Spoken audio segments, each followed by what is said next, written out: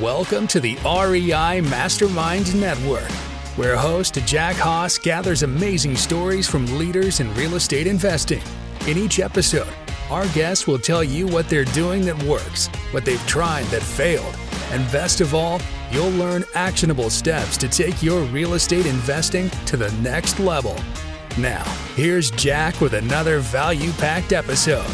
We have Matt Ellis with us here today with Measurable.com, and I'm going to make sure to have that link in the show notes because you need to do measurable without the E at the end, and just to call that out. So head over to reimastermind.net for those show notes. But Matt and I are going to talk about ESG today, and this is an acronym that we're going to stretch out here in a minute. But Matt, in a nutshell, let's start simple. What is ESG? Great. Happy to describe it, Jack, and pleased to be talking with you today. So ESG stands for environmental, social, governance. And what it is trying to capture is the whole set of risks and rewards in real estate, as well as other asset classes, that we have for most of our history never bothered to measure, let alone manage.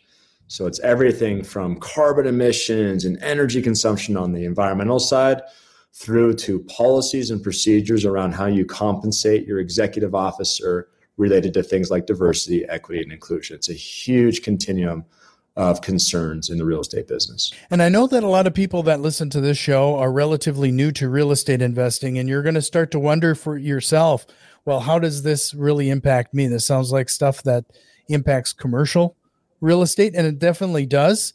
However, it is coming your way because I'm starting to see some of these questions in some of the underwriting for just single family homes and a few other things lately. It's entirely true. There's a few reasons for that. One is that there's just a broad acceptance from lenders, Wells Fargo, Fannie Mae in the multifamily segment, that sustainability matters in terms of the property's overall return. And so they're starting to ask these questions. And the other thing about it is that the single family and multifamily segments are increasingly institutionalized. So the people that are buying those properties are more bigger platforms like Invitation Homes and so forth. And their money and their pressure is asking these types of questions as well. So it's really a combination of policy changes and investor appetite changes. So let's start with some of this. Like, you mentioned the money and some of the underwriting.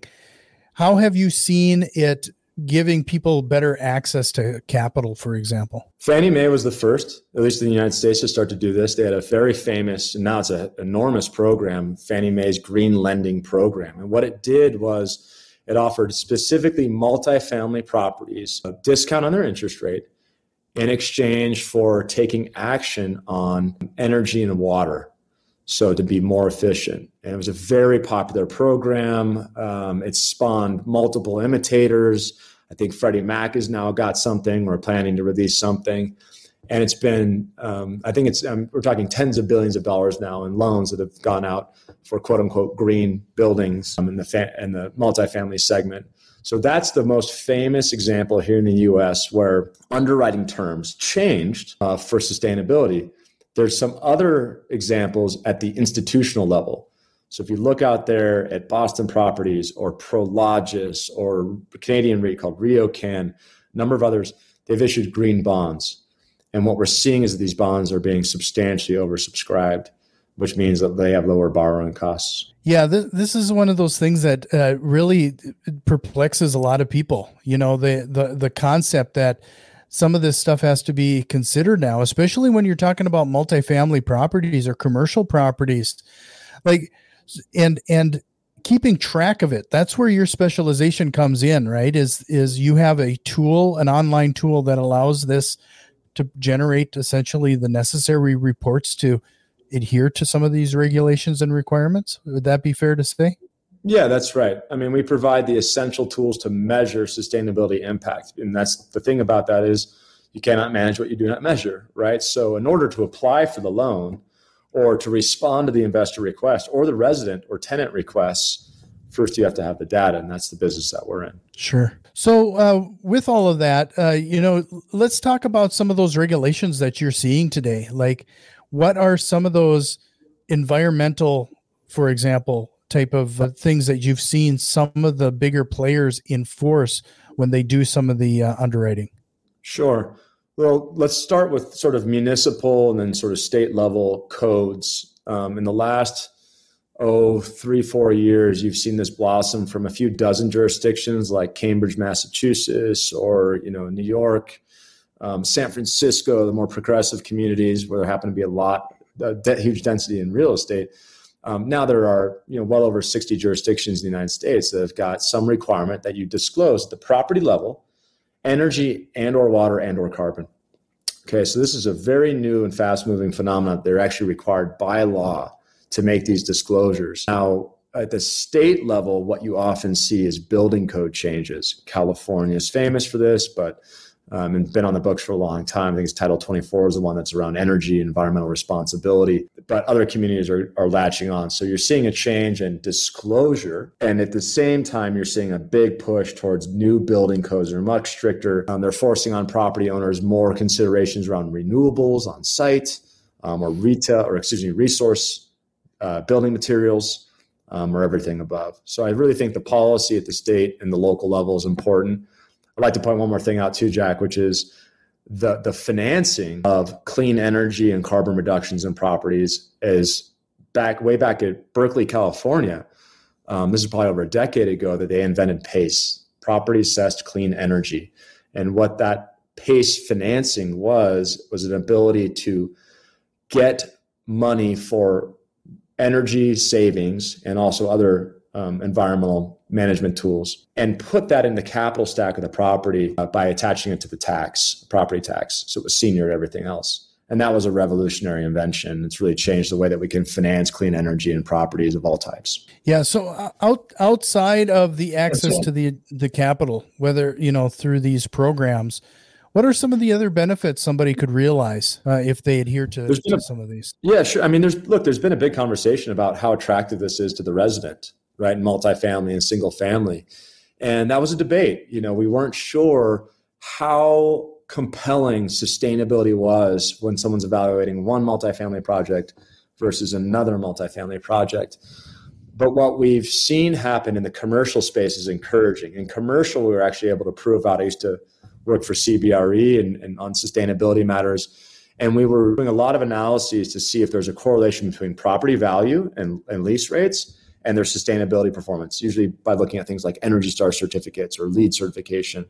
And we found that there was a strong correlation. And so we're seeing what happened in commercial property port over to residential property. We're seeing these same types of benefits. And at the end of the day, what's happening there is that people are voting with their feet. Tenants or now residents are willing to pay more for more sustainable properties. And I think that trend is well documented now and I expect it to increase and improve over time. Yeah. And I'm amazed too that we talk about the benefits associated with the funding, but I mean, there's other funding options that, like, for example, my local electric company in one of my 12 plexes, they would pay for me to put smart thermostats in the units. Yeah. It's all of these little perks. Right. You think of it as a perk, smart metering, that gave you more. See, what was cool about that stuff is that for the first time as a property owner, you were getting enabling technologies that allowed you to, quote unquote, measure, right, the energy consumption. Forget carbon emissions for a moment. And then you realized, well, look, if I can manage down, right, make my properties more efficient, I might be able to capture more net operating income. So it was a very primal instinct, right? It wasn't about carbon emissions per se. It was just about maximizing NOI and improving property value. And you're right. There was a lot of utilities got into this game. They had regulatory pressure on them to reduce the amount of electrons they were pushing out to market. The best way they could do that was help make the properties more efficient. Yeah. Well, and then with that too, there's a benefit to the tenants too. They might have a environmentally conscious push to move into these type of apartment buildings, but in a way too, they're probably going to be saving money on their utilities or what have you.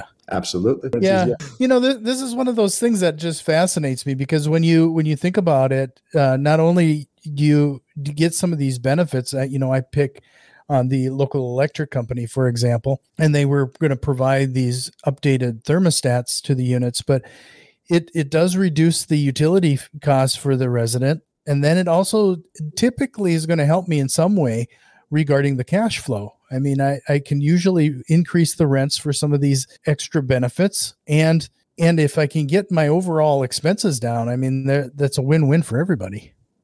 You know, I sometimes think about it like being in the military. Ever notice how there's a military perk everywhere you turn, right? Whether you're dining out on a Friday evening or you're going to college. And I think sustainability feels like that to me somehow. It's like if you are in a forward posture on sustainability as a landlord and you're interested in what amenities the utility might provide for free, what efficiency programs they might provide for free, what technologies you might access at a discount, what data insights you might gain to be more competitive as you operate your buildings. Like all of these things are just blossoming out of paying any attention whatsoever. Now that's the carrot though. Like the stick is also coming, to be clear, right? These are these regulations that you and I are talking about. So whether you like it or not, right, this issue will affect you. It'll come over the transom from your lender, who's going to ask the question about how much energy do you use? How's that changed over time? And your interest rate could change as a result, or fundamentally your access to capital, right? That sounds to me a lot more like a stick. Yeah. Yeah. No, we definitely, especially in real estate, though, we're kind of used to being pushed in certain directions. I mean, real estate investing is attractive, and the government has made it attractive for obvious reasons. We're kind of used to that paradigm. You know, one thing I get asked often is sort of the why question. You know, why is this affecting real estate of all things? And people are not typically aware of these two things. One, it is the world's largest asset class.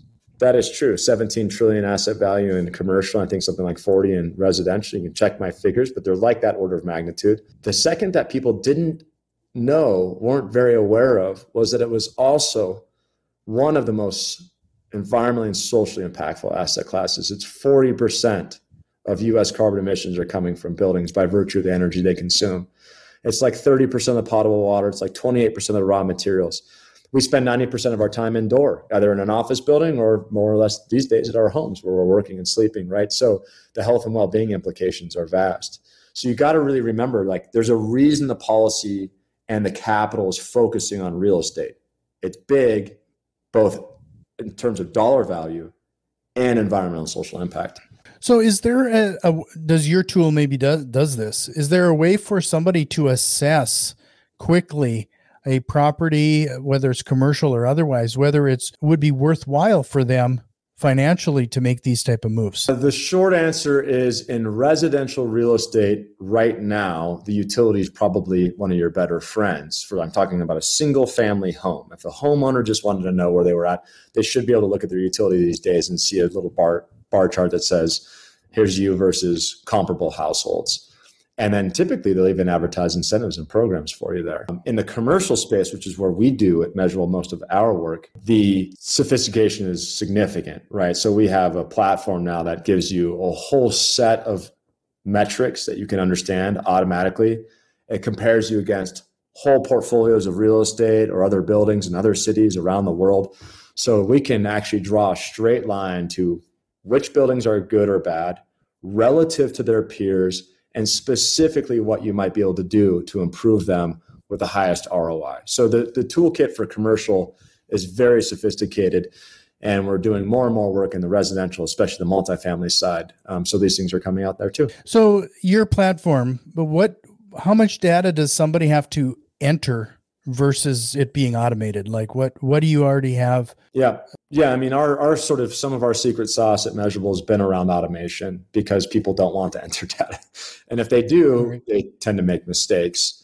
So we can fully automate your utility data and your utility bills from your local utility company. We can fully automate whether or not a building has got a particular certification, like a LEED or an Energy Star. We can fully automate even things as complex as physical climate risk, flood, wildfire, hurricane risk, which is increasingly important for your insurance policies. So all of that just requires you to enter a building address, and then we can return a set of statistics, including your regulatory exposure, which we were talking about. Do you have a law that compels this building to disclose its energy consumption. And then the utilities just got to put a username and password in, and we can sync up with that utility too. So we're getting really good at this type of stuff to bring that data in fast and efficiently.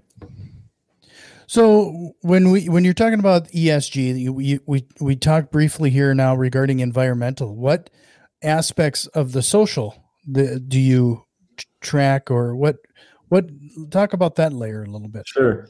So social, if you go back to, you've heard, Legionnaire's disease, right? This was a real controversy, and issues of asbestos and all stuff. And what happened was it became clear that the real estate owner and developer had some responsibility to make sure that these buildings were safe and healthy. Now what's going on today is that's really being stretched to a whole new level. So you have commercial landlords who are installing technologies to count pathogens because they're responsible for or care about COVID, right? Mm-hmm. What about landlords who are tracking heat and temperature and light, biophilia? We're all behind this idea that because we spend so much of our time, 90% indoors, that naturally, if we can improve that healthy experience for that occupant, more occupants should come and pay higher rents or spend more time shopping. So the problem with S is that it's difficult and expensive right now to measure those things. You typically have to put sensors in the building or do other spot checks with experts. So it hasn't gotten the degree of adoption that environmental concerns have. That will also evolve. On the governance side, what's going on is, in some ways, it's actually the most developed for publicly traded companies. They have always had to disclose what their policies and procedures say. And now they're being asked about DEI and executive compensation and climate risk and net zero targets. Not so much for private, and especially not so much for small private. So G is either advanced on the institutional side or immature for sure on the small single family side. S is in the wings, it's waiting, it's emerging. It's avant-garde, if you will. Environmental concerns are where the battle's being fought today. Yeah, that social aspect, though, especially over the past 2 years, we've kind of seen a pretty significant surgence, I would guess. I had somebody that I talked to recently that had a company that put in air filtration systems, and what you were talking about there. And I don't think they had a booming business over the past 2 years because that was such a huge focus, right? But you're right. The governance aspect, I can really see that being the case, being the most mature. And usually we kind of see that on bigger corporations, government entities. And then unfortunately for most of us, it starts to trickle down into the smaller investors or the smaller properties. Yep. I think what starts this is, money and policy are very top down. And as they change their criteria, their expectations, it knocks into the major properties and then it cascades down to the smaller properties of different categories. So I think we can see that the writing is on the wall here is one way to think about it. Yeah. So I think a lot of people are going to, when you first come into mind, you're talking about ESG, commercial properties, that this could possibly be relatively expensive to implement, manage, and like. What are your thoughts regarding that? Well, is it expensive to implement and manage it, or is it more expensive to not be able to attract tenants or attract financing? I think it's as existential as that. It is just a question of time. So I think that's always been a knock on sustainability, is that, that this is more expensive. What we found out was that there are bread and butter tactics like light bulb retrofits, basics of building operations and maintenance, commissioning of BMS systems that are very fundamental, that are cost-effective, immediate payback, 90-day payback, 12-month payback.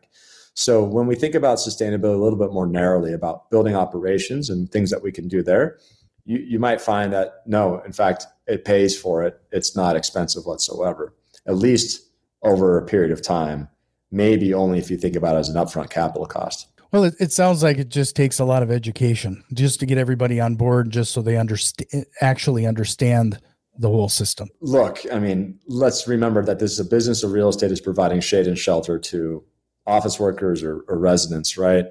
And it has always been a big job The property managers I used to work next to were still worried about leaky roofs, and still worried about whether or not the plumbing had sprouted a leak and all the rest. So I'm with you that it absolutely is an expansion of the mandate of a landlord, professional owner of property, that they've got to now add sustainability concerns. My olive branch on that is you'll find that these are not just profitable or position your asset for better tenant experience and attraction and retention of tenants. That's being well documented, but you'll find that the just like in understanding the economics of real estate, the more educated you are, the more effective you are. And this is just one more aspect of being in the real estate business. So with commercial properties, you typically have individual businesses that you're dealing with. Do you find that a lot of these property owners then also have to get their existing customers on board to enable some of this? Yeah, it can be the case, because there's this thing, we have a fancy term of the split incentive, which is basically saying, look, take a multifamily building. You might, as a landlord, control the common areas and the fountain, the garden, apartment community in terms of water, but you don't control whether that light bulb is turned on or off in the morning and at night.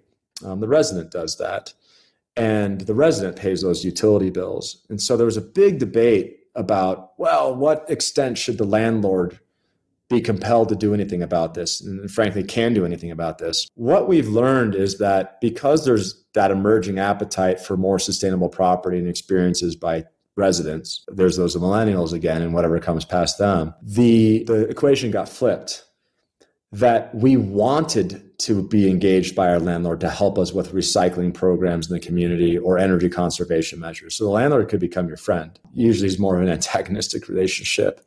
And that's because the landlord had the capital to control and invest in all these other things that you, the resident, did not. So you run it together, basically. The resident wanted to see more sustainable outcomes. The landlord wanted to save money and keep happy tenants. And it turns out sustainability is a great way for those two parties to meet. Yeah, I can understand that. So could you give us an example? Like, do you have an example of a property that came on board, implemented some of the recommendations that you're talking about, and like the property, maybe the property value from before versus after? Sure. Well, I mean, I've got 12 billion square feet of examples, I suppose, right? Remember that measurables were the most widely adopted ESG technology for real estate on the planet. We serve hundreds of companies with, many, many tens of thousands of assets in 90 countries. And there's a reason for that. The reason is because they know that there's profitability in sustainability.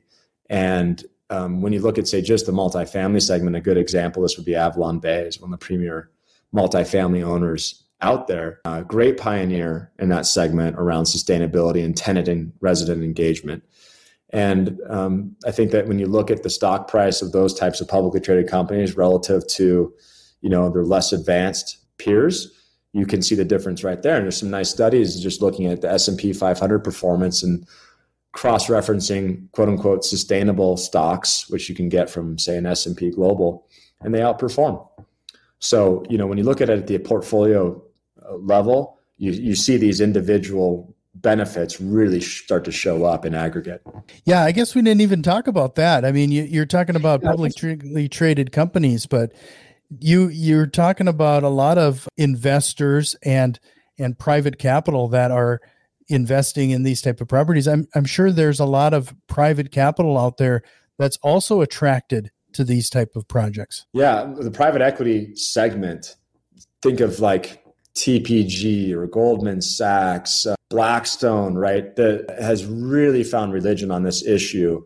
Blackstone, of course, is backing has backed some of the most famous single-family residential platforms out there. So I think that private equity, which is a really interesting version of the broader capital stack in real estate, that's just a really good example of that the math is behind this issue.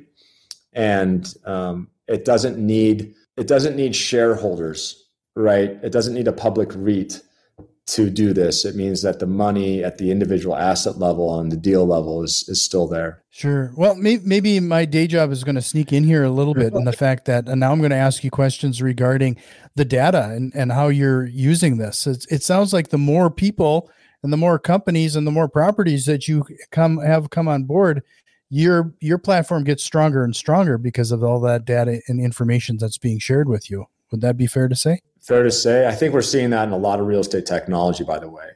There is the real gold rush in the real estate technology business is control over data, because in the real estate business, historically we've all worked on information asymmetry. If I was CBRE, world's largest real estate services company, I might know more about properties and what they're buying or selling for and leasing for than you. And that would mean I was the better advisor and you'd hire me as your broker. Technology is coming in and it's becoming a platform used by all parties.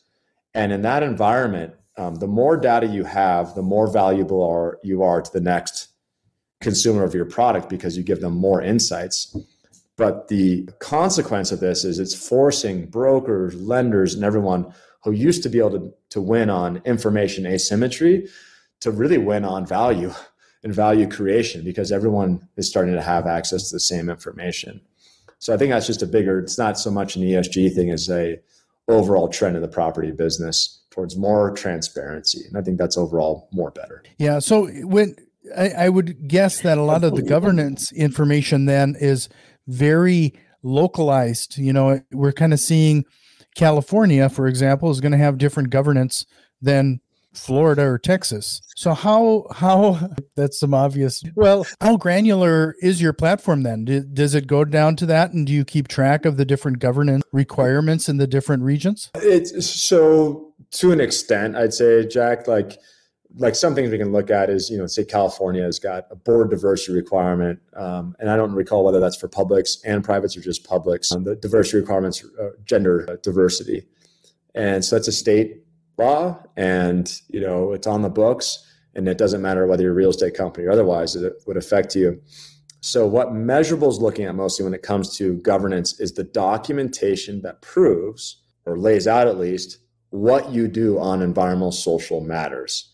So we in our system are storing the policies and the procedures and the evidence that the enterprise is doing these things that it's compelled to do by law or more. Sure. So do you help individuals, just bring some of those concepts to the forefront so they're aware of it in their market? I mean, our job is to lay out the tools for doing all this work in a sane and scalable fashion. Right. And because of what you're pointing out, Jack, there's so many differences by region, by city, let alone by state and national regime, because we are serving customers around the world.